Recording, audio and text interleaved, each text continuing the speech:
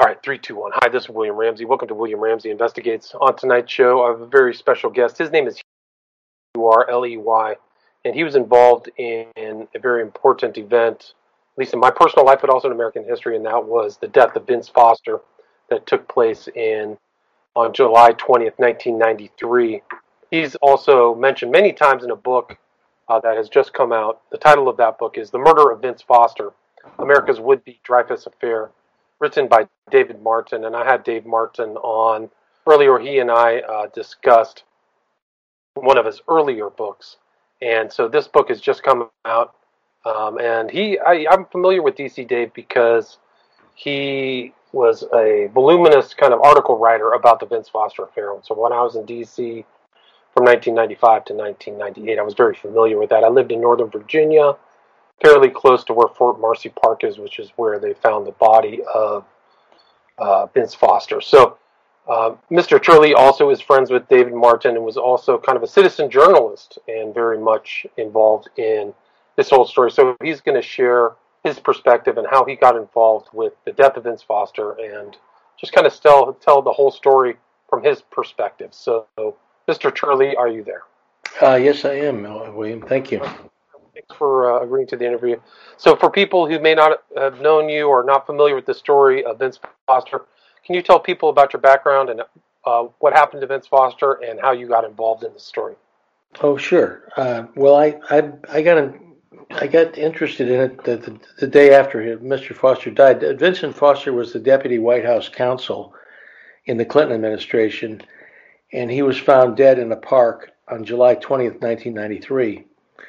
And the next morning in the newspaper, I was reading at that time the Washington Times, and it reported that his body was found at this park by an anonymous passerby.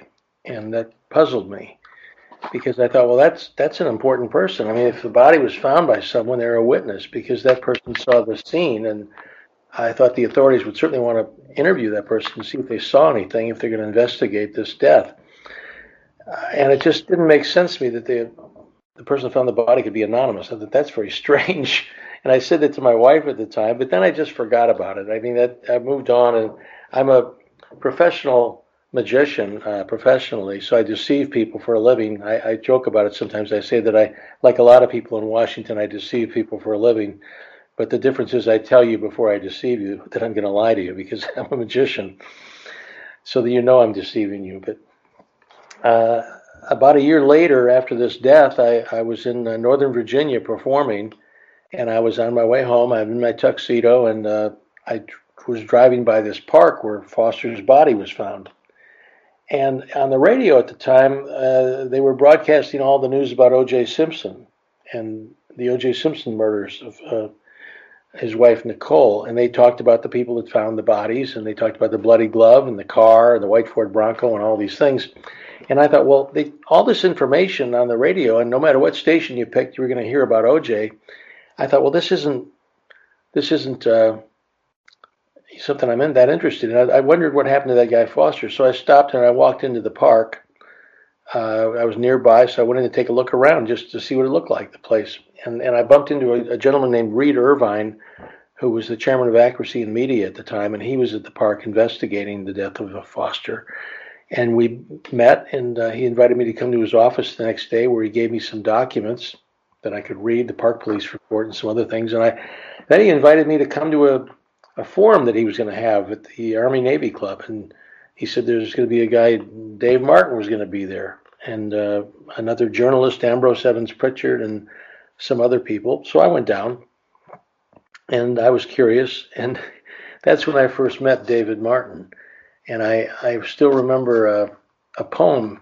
I memorized it. He writes a lot of poetry, but he recited a poem that day, and a lot of people, this is a year after Foster's death, a lot of people were saying, leave the family alone. Think of the poor family. You're bringing up all these questions about his death. And I remember the poem was called Solicitude. It goes like this: don't you think the family has suffered enough? Why must you stir up this mess? He wasn't constructed of very strong stuff. He couldn't put up with the press. He must not have been what he seemed to be. He could not have been very stable. that he might have been killed for his honesty is just a romantic fable. We'll fight for his right to be off in the head. What do you mean we offend you? If you should turn up mysteriously dead, this is how we would defend you.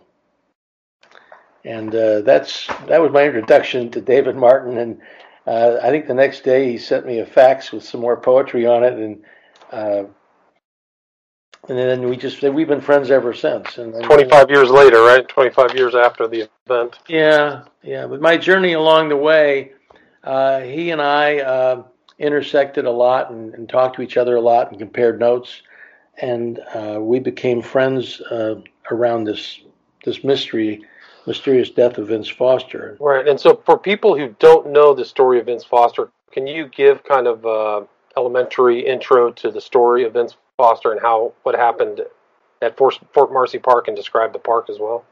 Well, the park is a very odd place. It's between two rather busy thoroughfares. It has a very small parking lot for about 20 cars. It's kind of curved shaped parking lot, and it's a Civil War fort, but there's really no fort there. There's no real structure. It was what's called an earthen berm fort, and in those days, the soldiers would clear this land out around that place, and they'd build up earth, so there was like a hill, and they were on the top of the hill with cannon. And there was a circle of forts around Washington, and Fort Marcy Park was one of the forts in the circle of forts. There were probably about 20 of them, I guess, but they were all around the city. And this one sort of guarded a bridge called Chain Bridge, which was down the road across the Potomac. But there was a bridge there at the time. There was never any action at Fort Marcy Park, but it's very close to the CIA headquarters, which is interesting. It's just about a half mile away. And when you go there, it's an eerie place because there's no one there. It's always empty. And if there's people there, they're usually people that are up to probably things they shouldn't be doing. Like on the day of Foster's death, there was a couple there that was married, but they weren't married to each other. And they were in the woods and doing their thing. And so there's people like that might be in the park, but there's nothing to see there really. Where there were two artifacts from the Civil War, there were two cannon that were there. But it's a pretty desolate place. And it's not like a park like you would expect a park with playgrounds or things to do or pool. There's nothing. It's just a historical relic. Right. There were a couple of picnic tables, I think. Yeah, I think you're right. But it's eerie. I mean, when I've been there, and I've been there a lot. Sometimes it's scary actually because it's so desolate and there's no one there. You're kind of vulnerable. I mean, if someone wanted to rob you or mug you, you can't call for help because there's nobody around. It's that kind of a place. It's not a lot. There's no joggers coming through or picnickers. It's pretty it's strange.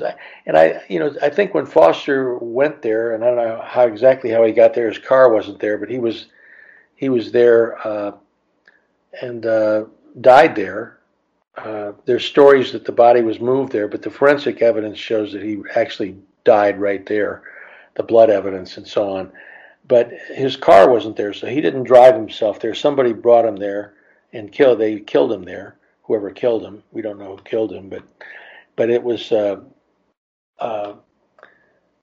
it's the kind of place where you might meet somebody clandestinely or something. If you wouldn't even be seen, you don't want to meet somebody in private. Let's meet here and nobody will know we're meeting, kind of place. Right. It's like a place for a spy drop, or Robert Hansen picking up a spy drop. It reminded me of that.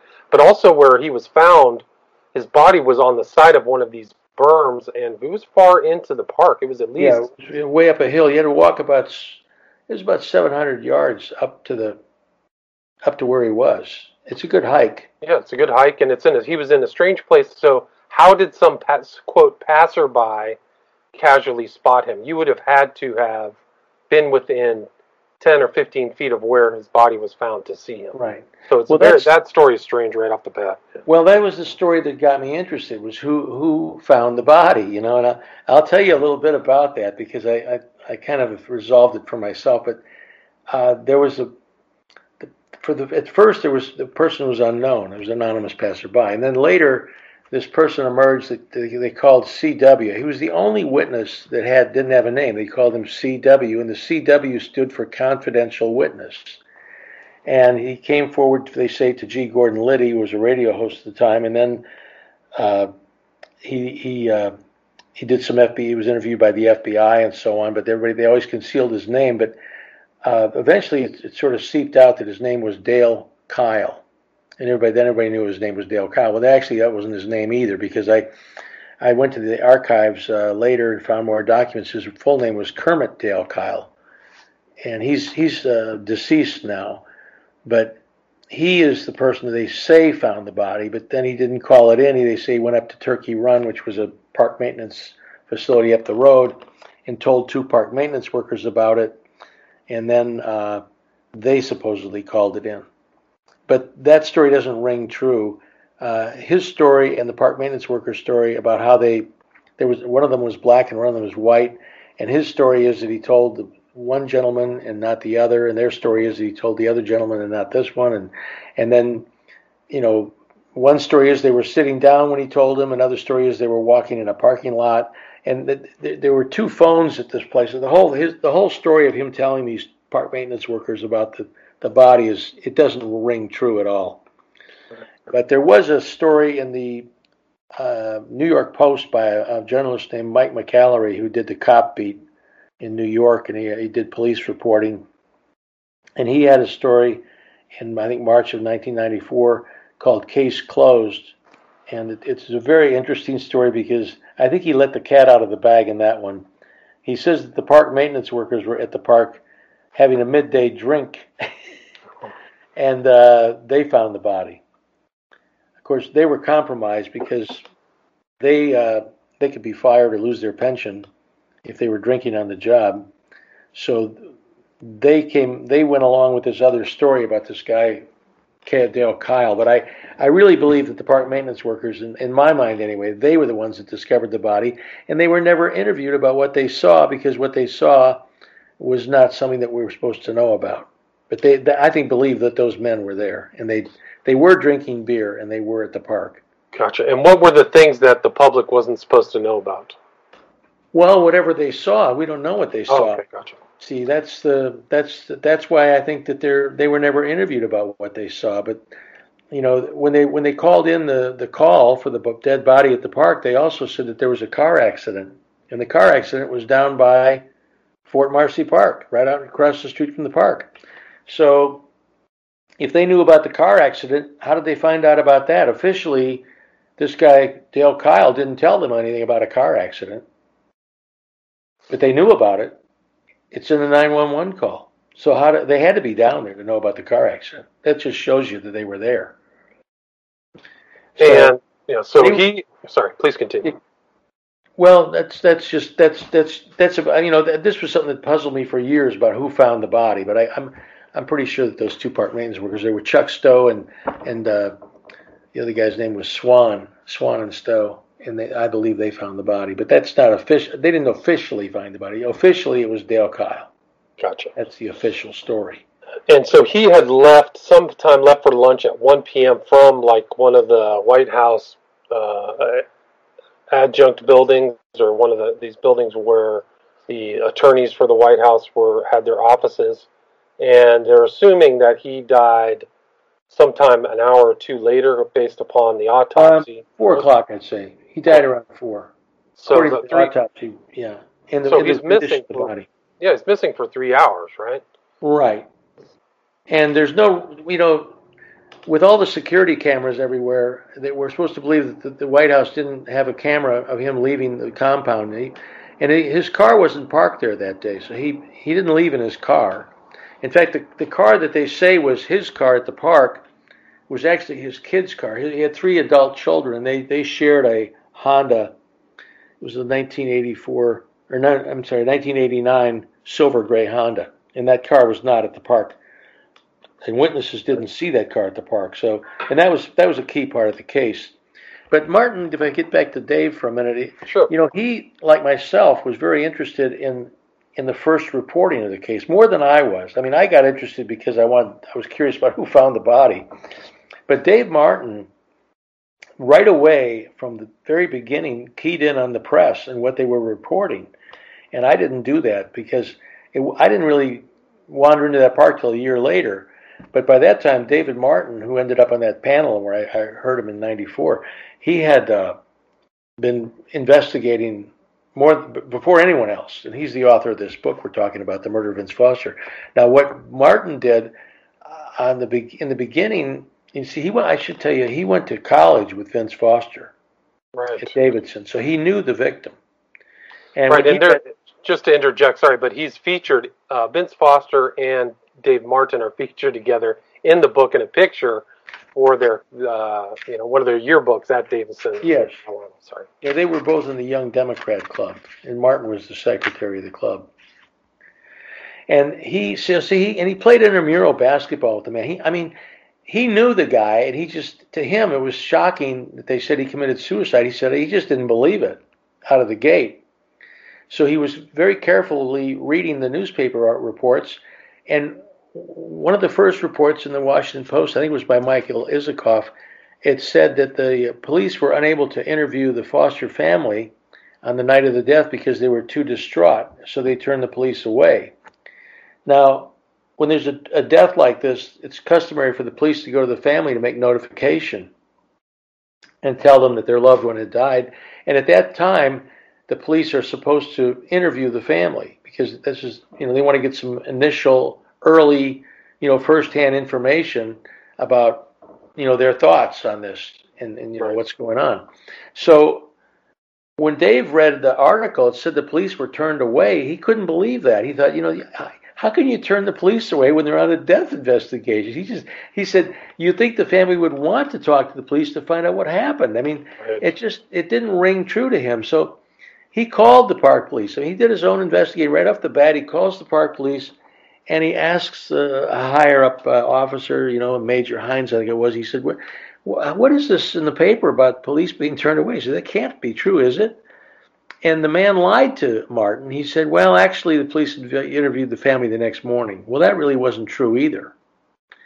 But we didn't know it at the time. In fact, it would be a year later when the Senate held some hearings and these park police officers were invited to testify, that they were testifying live on C-SPAN, and they said that they interviewed the family for an hour and 10 minutes.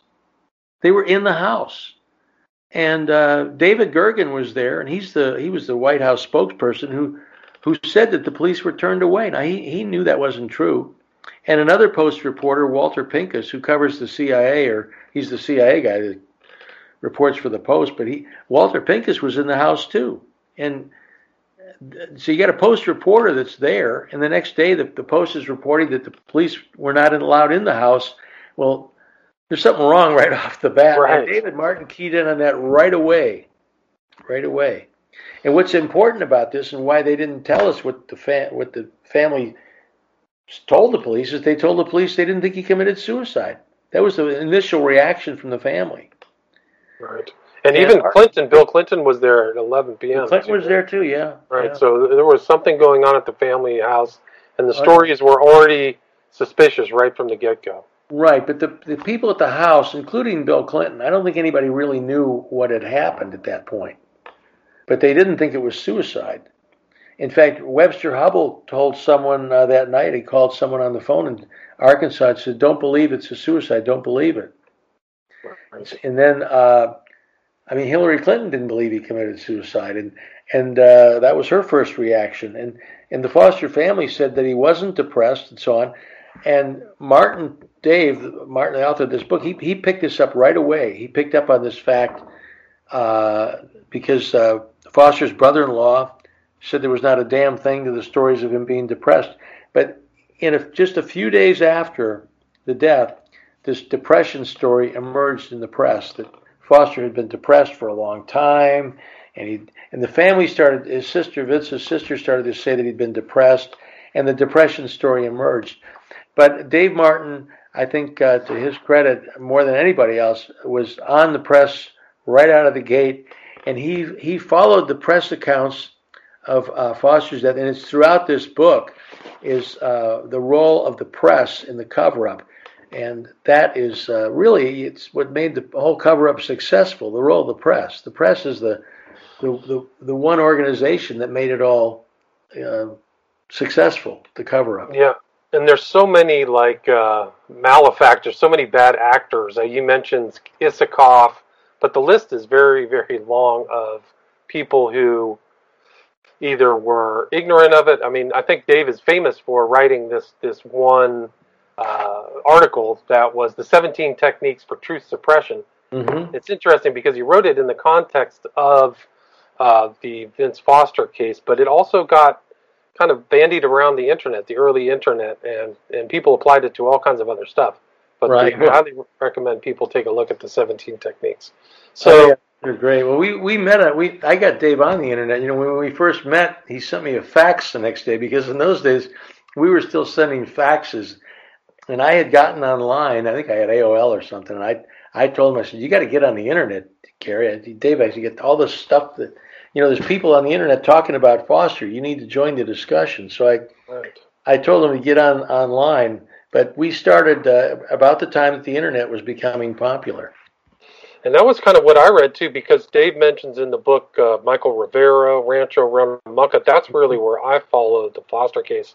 And Dan DC Davey was posted, I believe, on What Really Happened, or he was posted on some of the early websites. Maybe it was Rents or something, where you could read his dispatches about the Foster case.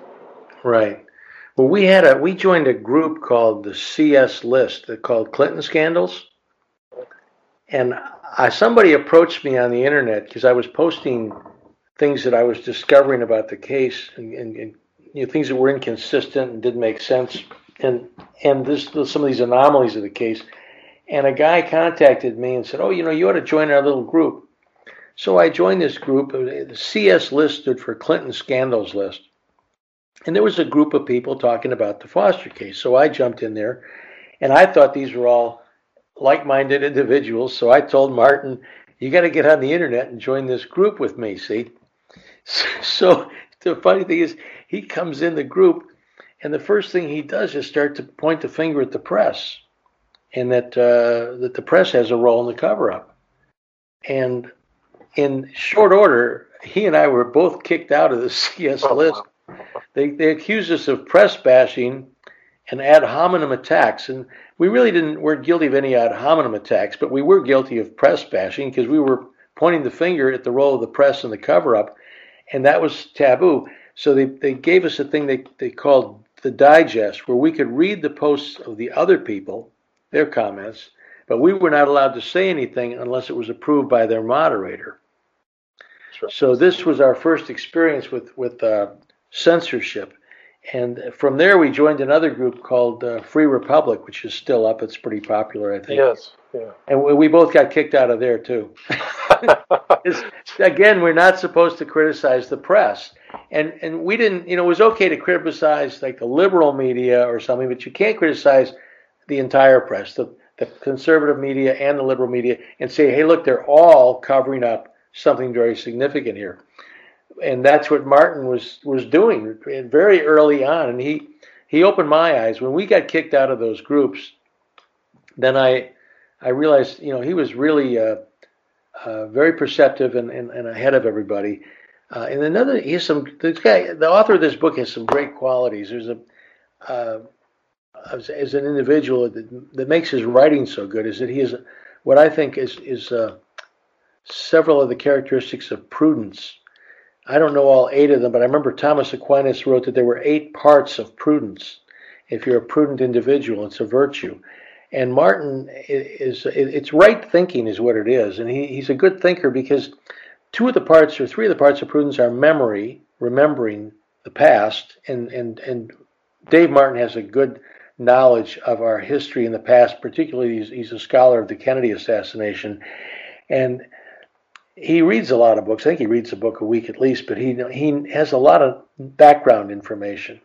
And then he's very circumspect. He looks at the whole picture. He steps back. And the third thing, which is a part of prudence that he has, is caution. He never overstates things. This is something I'm guilty of. I go too far. But he doesn't state things that he doesn't have evidence for. So he's very cautious in his writing, and he doesn't go off on a wild ideas. It's all well researched and documented and very solid, and I think that makes him a very prudent man.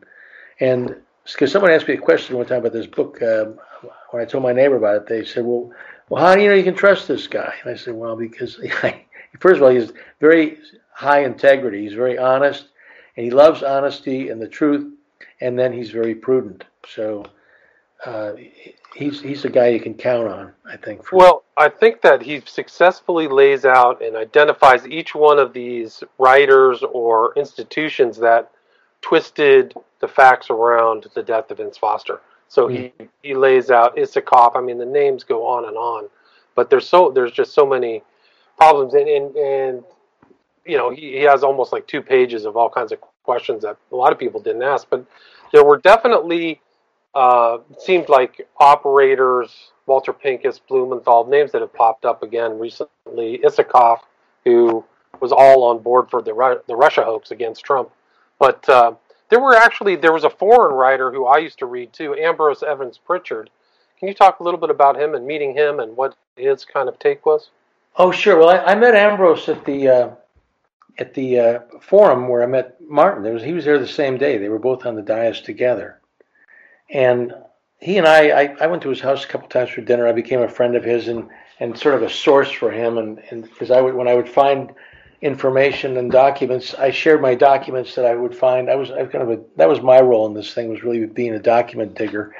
But I would give the documents to Martin. I give them to Ambrose, and I gave them to Patrick Knowlton and John Clark. Patrick was a witness in the case. And I also shared them with Christopher Ruddy, who was actually turned out to be a villain in the case. But he was early on. We all thought he was one of the truth seekers. But that's how I met Ambrose. And Ambrose did something very significant, I think. If I had to name one thing that he did that was really important, there was this witness I mentioned, Patrick Knowlton, and he's a key witness in the case because he wandered into the park. He had to take a leak. He's going up the parkway, and he stops in there briefly, and he sees the parking lot, and he sees what's there, and one thing that's not there is Vince Foster's car. He doesn't realize it at the time. He sees 2 other vehicles, but this man has the most unusual memory. He remembers everything in great detail, and you cannot shake him. And he also has a very strong character for honesty. And the authorities tried to get him to change his story about what he saw at the park. They wanted him to say that he saw this car that matched the description of the one that the Foster children drove, this gray Honda. But he wouldn't do it. And they interviewed him twice, and they tried to twist him around, but he just wouldn't budge. So then they just falsified his report. The FBI agents just out and out lied and made the report false. And they can do this. See, when they interview people, the FBI doesn't tape record it or videotape or anything. They take notes and then they transcribe it into a typewritten form, which is called a 302. It's an interview. 302, right. We know all about those recent, things involving stroke or whatever, the discrepancies in the 302 recently. Sorry. Right. Well, you can't. The witnesses don't get to look at their 302s and sign off on them. The FBI does the 302. They create it, they type it, and that's it.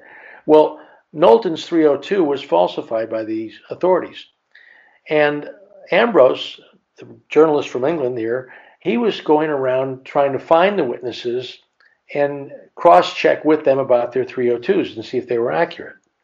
So he's doing some real gumshoe work. But what's interesting is that Knowlton's name was misspelled by the park police. They spelled it's Nolton, but it's actually spelled Knowlton. So at one point, even the FBI couldn't find Knowlton because they didn't know how to spell his name. But in the park police report, they said he was driving out to Etland, Virginia. It's a very small town. So Ambrose drives out to this little community, and he snoops around. He goes into little community stores and stuff and says, "Do you know Knowlton? Does anybody here know Knowlton?" And they said, "Sure, he lives over there." So he found him, see? But that took some digging because his name had been misspelled. Right. Do you believe intentionally? Oh, of course. Yeah. This is one of the techniques of truth suppression is to misspell especially key witnesses. You misspell their names and no one can find them. And it's just Ambrose was he's a digger. He figured, well, the guy's going to Adland. His name is Knowlton. Maybe it's phonetically correct, and he was right about that. It was misspelled, but it was phonetically correct. So he shows Knowlton his 302 report, which had become public now because of some Senate hearings that got thrown into a bunch of documents, and he found it there. So he shows it to Knowlton, says, "Is this what you told the FBI?" Knowlton says, "No, that's not what I told you. This is all lies." And then from there, what happened next was Knowlton got subpoenaed to testify before the Whitewater grand jury. He was harassed and intimidated on the streets of Washington. He had a neighbor who's an attorney, John Clark, who came to his aid, and the two of them decided that they're going to fight this grand jury witness intimidation, and they didn't win their lawsuit for that, but they did succeed in getting 20 pages attached to the official report on Foster's death. It's called the appendix to the report. It's in the report. It's a part of the report. And they part of the Star report, right? Pardon me? Part of the Star report. Well, they call it the Star report, but it was written by Brett Kavanaugh. Right, okay. The whole thing was written by Kavanaugh. But it's technically the proper name for it is the report on the death of Deputy White House Counsel Vincent Foster. And the report on the death of Vincent Foster has an appendix. That's volume 2, and it's part of and included in the report.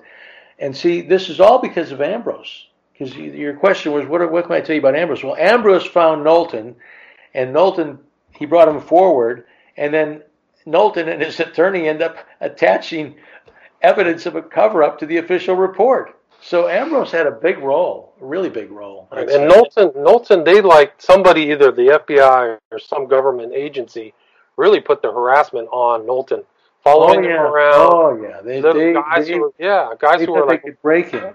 Yeah. Patrick has a book that he wrote. If I can just mention it, it's called "As If It Never Happened." It's a story about his childhood. And he had a very difficult childhood, and it's a great book. It's just it's a page turner. Martin did a review of it. You could probably find Martin's review of it online if you look up David Martin and Patrick Knowlton, As If It Never Happened. And that book, I mean, you see the childhood of Patrick Knowlton, and you realize why the FBI couldn't break this guy. He had a backbone. I mean, and he was a very courageous man. And a man committed to the truth. And the sad truth is that in other big investigations, it wouldn't be the first time the FBI shaped testimony or tried to either omit or include. Like if you look at the Bobby Kennedy assassination, all these other things, there's a lot of times these 302s or the actual witnesses that tried to get intimidated. There's a lot of intimidation. And for Knowlton, they get away with it. Now, I should add one more thing that makes, because people are probably wondering, if anybody's listening to this, they're saying, well, how come we don't know about this? I never heard of this stuff. Well, see, the appendix to the official report, it should have been news. I mean, this is the first time in the history of our country that an independent counsel had evidence of a cover-up by his own staff included in his report. And what happened was the press just didn't report it. Nobody has ever reported that there's an appendix to the official report on the death of Vincent Foster. Very true. Only the alternate media reported on that. Yeah, if at all. I can't even think of anybody in the alternate media. I thought that Rivero talked about it. Oh, Rivero. Yeah, well, Rivero has it. Yeah, okay. Yeah, but it's pretty scarce. Yes. And it's because it's not reported. It's like it's not known. It didn't happen. It never. If it's not reported, it doesn't happen. And John Clark, Patrick's attorney, had a term for what he called saturation. For something to be known, it needs to be reported over and over and over, just endlessly to drive the point home. And that's why everybody's wearing face masks today, because they drive that point home. But they pound on it. But this appendix was never mentioned, so it didn't. Right. But it's very important because it came out of the 3-judge district court in D.C., the kind of springboard into the Supreme Court that actually hired Ken Starr. So it was a very august body that included that. Oh yeah. addendum from Clark and Knowlton. So very, very important Yeah. material. But I think it's fascinating that Starr. Can you talk a little bit what you know about Michael Rodriguez and Kavanaugh, who worked under Starr? Oh sure. Well, there's so many big players. All of this information is in this book. Yeah. Of course, everything we're talking about is in here, and Gary spells it all out. And, Martin has a.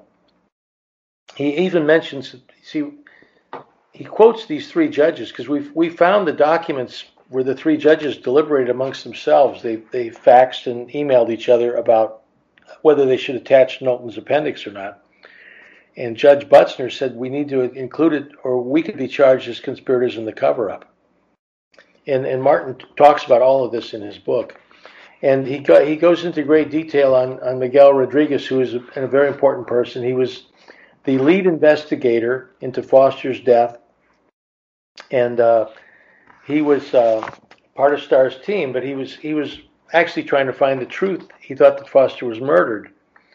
And there's a memorandum that he wrote. It's a 30-page memorandum, and it's in the appendix of David Martin's book, The Murder of Vince Foster.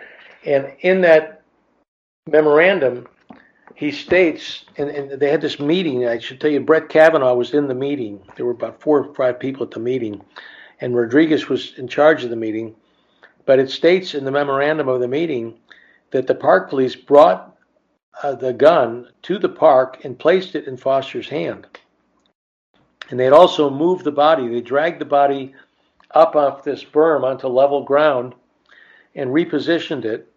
At first, the first witnesses that saw the body, there was hardly any blood, and what they did see was very dried and black. Well, once they moved it up onto the level ground, the blood flowed, and now there's red blood, and it's flowing, and there's a gun in the hand. And the police brought the gun and put it in the hand, and then they rephotographed the body. And of course, the later witnesses that come, like the paramedics or ambulance workers that come to pick up the body to take it away, they see all this red blood. They see more blood than the first witnesses. But that's because the body was moved. Now, Rodriguez knew that these park police brought the gun and staged the crime scene and rephotographed it, and that's why some of the early photographs disappeared. Well, Rodriguez was not doing the job they hired him for. He was supposed to cover up the murder, and he's now trying to solve the crime. So they forced him out. And his resignation letter is also in Martin's book. It's in the back. And you were the one who dug that out of the National Archives, right? I did with Patrick Knowlton. Patrick Knowlton and I would go to the archives together frequently. After everything was shut down in the independent counsel's office, those documents were turned over to the archives. And we would go up there in 2005, 2007, 2009, and we would get boxes of documents and go through pages of many things we'd already seen before, but every once in a while you find something significant. And we found the resignation letter of Rodriguez where he talked about the FBI falsifying statements and so on. And he didn't want to be part of it, so he resigned. Now, the guy that took his place was Brett Kavanaugh, who went on to the Supreme Court. And he also wrote the cover-up report that covered up the murder. Yeah, and he also did all of the footnotes to the Starr report, all the juicy, very, livid details about Bill Clinton's sex life. He included that in there. Well, that's different. It is different, but it's not the same. That's the Lewinsky report. Right. He wrote I don't know what he did with the Lewinsky report. I didn't really follow that story, but he did write the report on the death of Vincent Foster.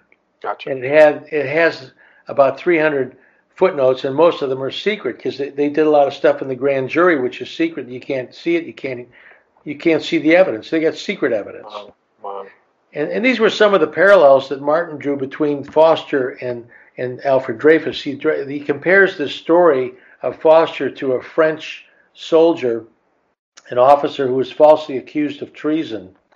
And there was a lot of secret evidence in that case as well. And Martin calls the book America's Would-Be Dreyfus Affair because Alfred Dreyfus was eventually acquitted, but Foster is still guilty of self-murder. So he didn't get acquitted. I think, can I just read you a short passage here? Please do.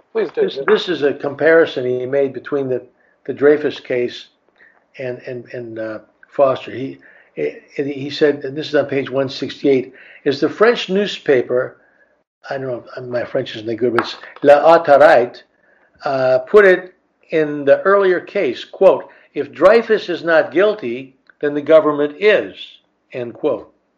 So then Martin writes, if Vince Foster is not guilty of self-murder, then not only are our government leaders protecting those who are guilty of the assassination, but so too are the controllers of our major news organs. This is a very unsettling thought, and it should make all of us rather insecure, suggesting that we don't have the government of laws that we thought we did, nor a free press as we thought was guaranteed by the First Amendment. And that is the message of this book. Really, it's mentioned throughout, and it's in a poem that he puts at the end. But it really, this case is important because it tells us that we don't have institutions, the Justice Department, the Congress, the courts. I mean, they don't protect us, and we don't have a free press that provides scrutiny of our government. We're bordering on tyranny if we're not already there.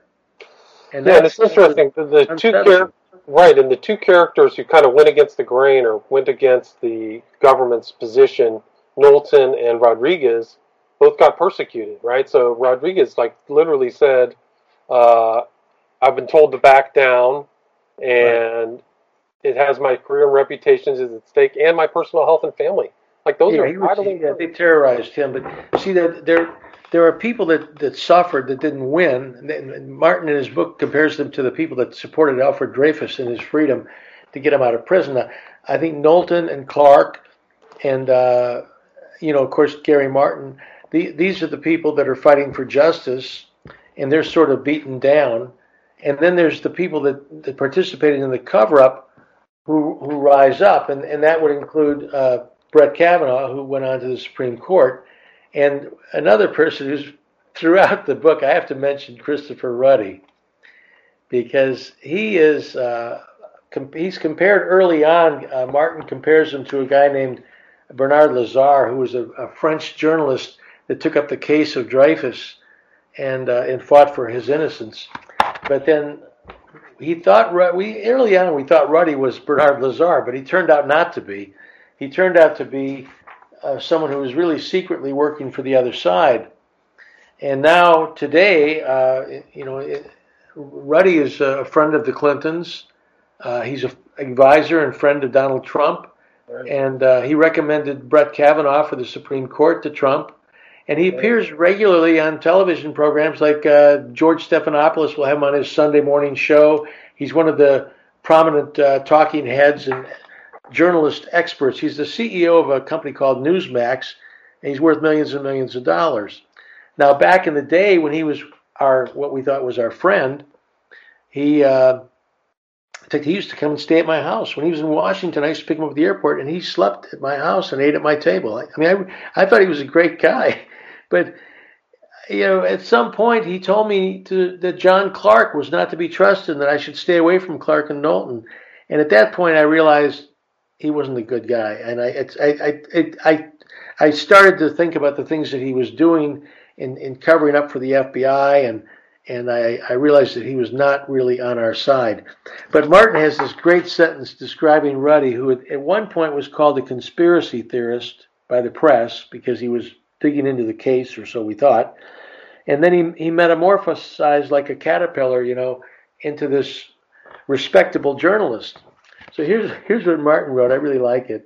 He said, from the perspective of America's mainstream press, the ugly caterpillar of a conspiracy theorist, Ruddy, had wondrously metamorphosized, in contrast to his actual appearance, into the respectable and influential butterfly of a much respected CEO. And that's it. He's gone up like Brett Kavanaugh. Those guys rise to the top. Right, and they were young at that time, like late 20s, so it's almost like, 29. Both of them yeah, were 29. right, so it's almost like my perception of them is that's kind of how they earned their bones in some cases Oh through yeah, oh uh, yeah. getting their bones in the system, and a lot of these guys too. A lot of these names that pop up later in other nefarious situations. Blumenthal, Alex Azar is one of them. You know, he's the head of Health and Human Services. right, Azar. Alex Azar was part of Starr's team with Kavanaugh, and he's in the back. See, Martin's book brings it right up to date because there was another murder in Washington that was very bizarre.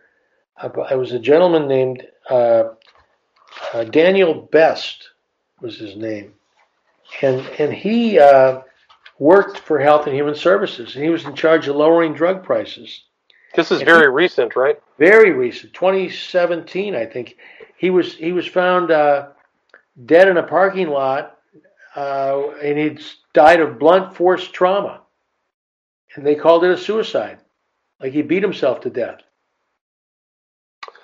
Yeah, I mean, the scary that thing chapter is chapter 19 of the book. It's the last chapter. It's a postscript called "Trump's Vince Foster?" ? And Alex Azar is head of Health and Human Services. But yeah, it comes full circle. I mean, what's in this book?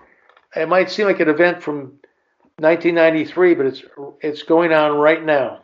It's very current. It really is. It really is current because Trump himself mentioned in an interview, talked about Vince Foster and how suspicious his death was. So Trump seems to be very aware or cognizant of the. Well, he brought it up and dropped it as quickly as he brought it up. He dropped it within the next sentence. He said, "But I really don't know anything about it." Right. That's just. The quote that he said it was fishy. He was an interview he gave the Washington Post, which is supposed to be fake news. But why is he giving an interview to the Washington Post, which covers up the murder of Foster and promotes Brett Kavanaugh and Ruddy? And like a few days after Trump said that, Sheila Anthony, Foster's sister, wrote an opinion piece, sort of a "How dare you talk about my poor brother who committed suicide."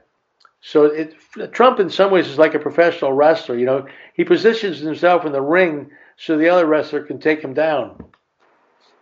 Interesting. What do you think the real reason for Vince Foster's murder was? Why do you think that he was? Do you have any opinions? That's the eternal question. Right.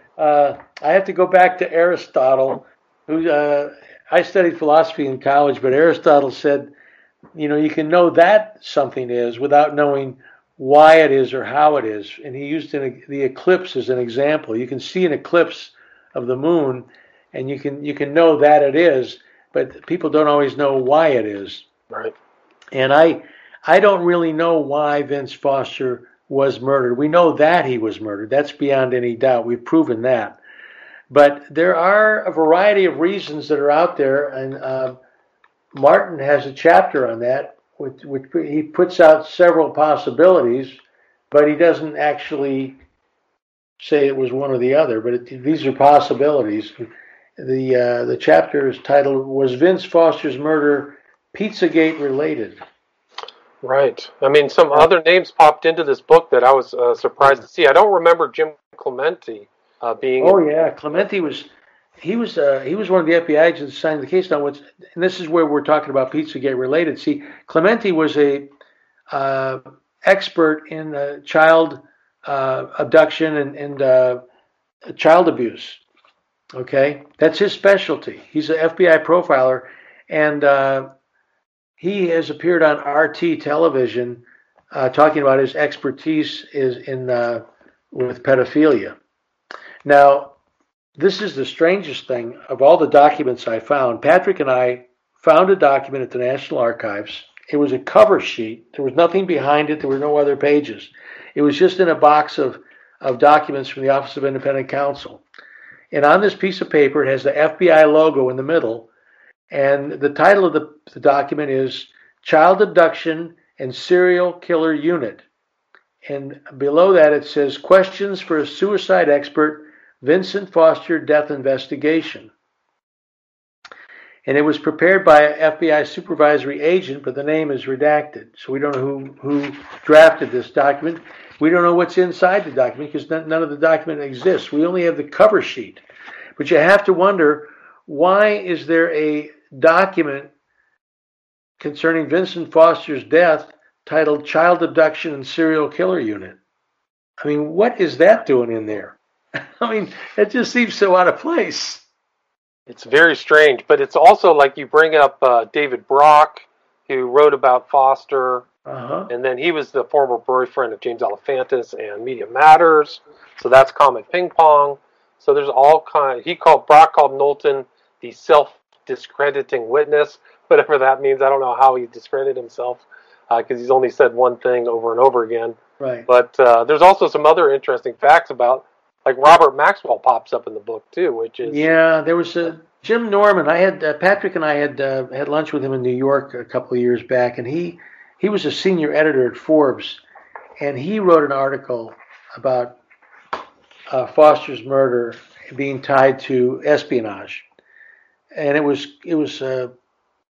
killed by the Forbes magazine. They wouldn't publish it, so it did get published in a kind of off-the-wall publication called Media Bypass.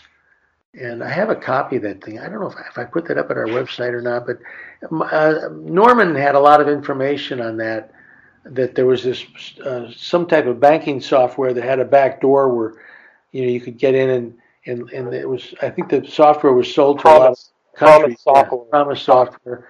And that's tied to some espionage stuff, and Webster, Hubble, Hillary Clinton, and Vince Foster were tied to that, and their names appeared on documents with Maxwell's name, and Maxwell's daughter was Ghislaine Maxwell, who's the sexual child procurer for Jeffrey Epstein. So you're back to that again.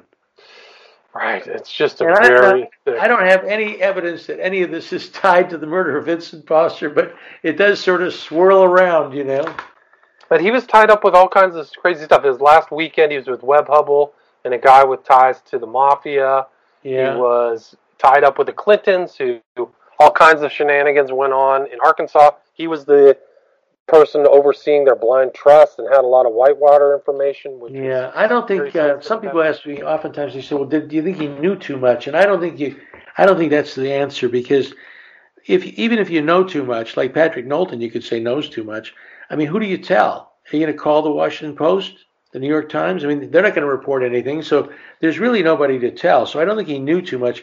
It's more likely that he crossed somebody up, or he didn't want to go along with something, participate in some type of activity. Maybe he drew the line, but he hung around with some gangster type people, frankly. And, if gangsters kill gangsters. I mean, that's just the way the world is. So, that's not unusual. But what I think it's difficult for this case to come out is that if they tell us he was murdered, everybody in the world is going to want to know why. And the big why is something very dark. And that's what we're not supposed to know. So we can't, they won't tell us he was murdered, because then they might have to tell us why he was murdered, and the why he was murdered is something probably very, very dark. Yeah, and that's a great way to end it. I mean, he was the person after JFK with the highest level of government who was found dead, right? So it was like We have a couple minutes left. Yeah, go ahead. I want to, if you're getting near the end, I want to read the final poem in David Martin's book, because it is. Please do. It does end on something dark. And he says things so well. He has poems throughout the book, and he's so good at it because it really captures the essence of things. This one he wrote 20 years ago. It's called American Gothic. We all like to hear scary stories. I will tell you one that will thrill you. If they thought it was in their interests, our government thugs would kill you. They might use a popular ruse to provide enough cover to hide. They could say that you were unbalanced and fell victim to suicide. So what if there are no good answers to questions like how and why? Who in this land can we count on to send up a hue and a cry?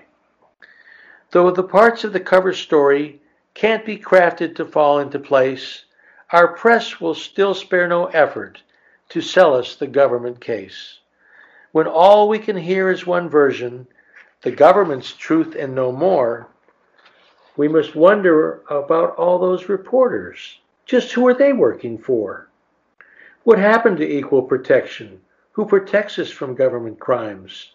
When we can't depend on the Congress or the news or the Post or the Times.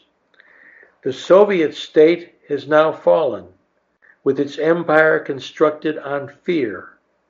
But if we don't do something to stop it, we're well on our way to it here. And that's how it ends. Excellent. And it is dark. It's dark. It's very dark. Very dark stuff. I mean, there's a lot of fear right now in our nation. There's fear. People are afraid. Yeah. So, Hugh, you also were the co-author with Dave, The Martyrdom of Thomas Merton, an Investigation. So you guys have also worked on another book. Yeah, the interview I did with Dave earlier was The Assassination of James Forrestal. Huh? And do you have any social media or email that you'd like to share if people want to reach out to you? Well, you can get me, there's two websites. One is on the Foster case, which has a page where you can click and send an email.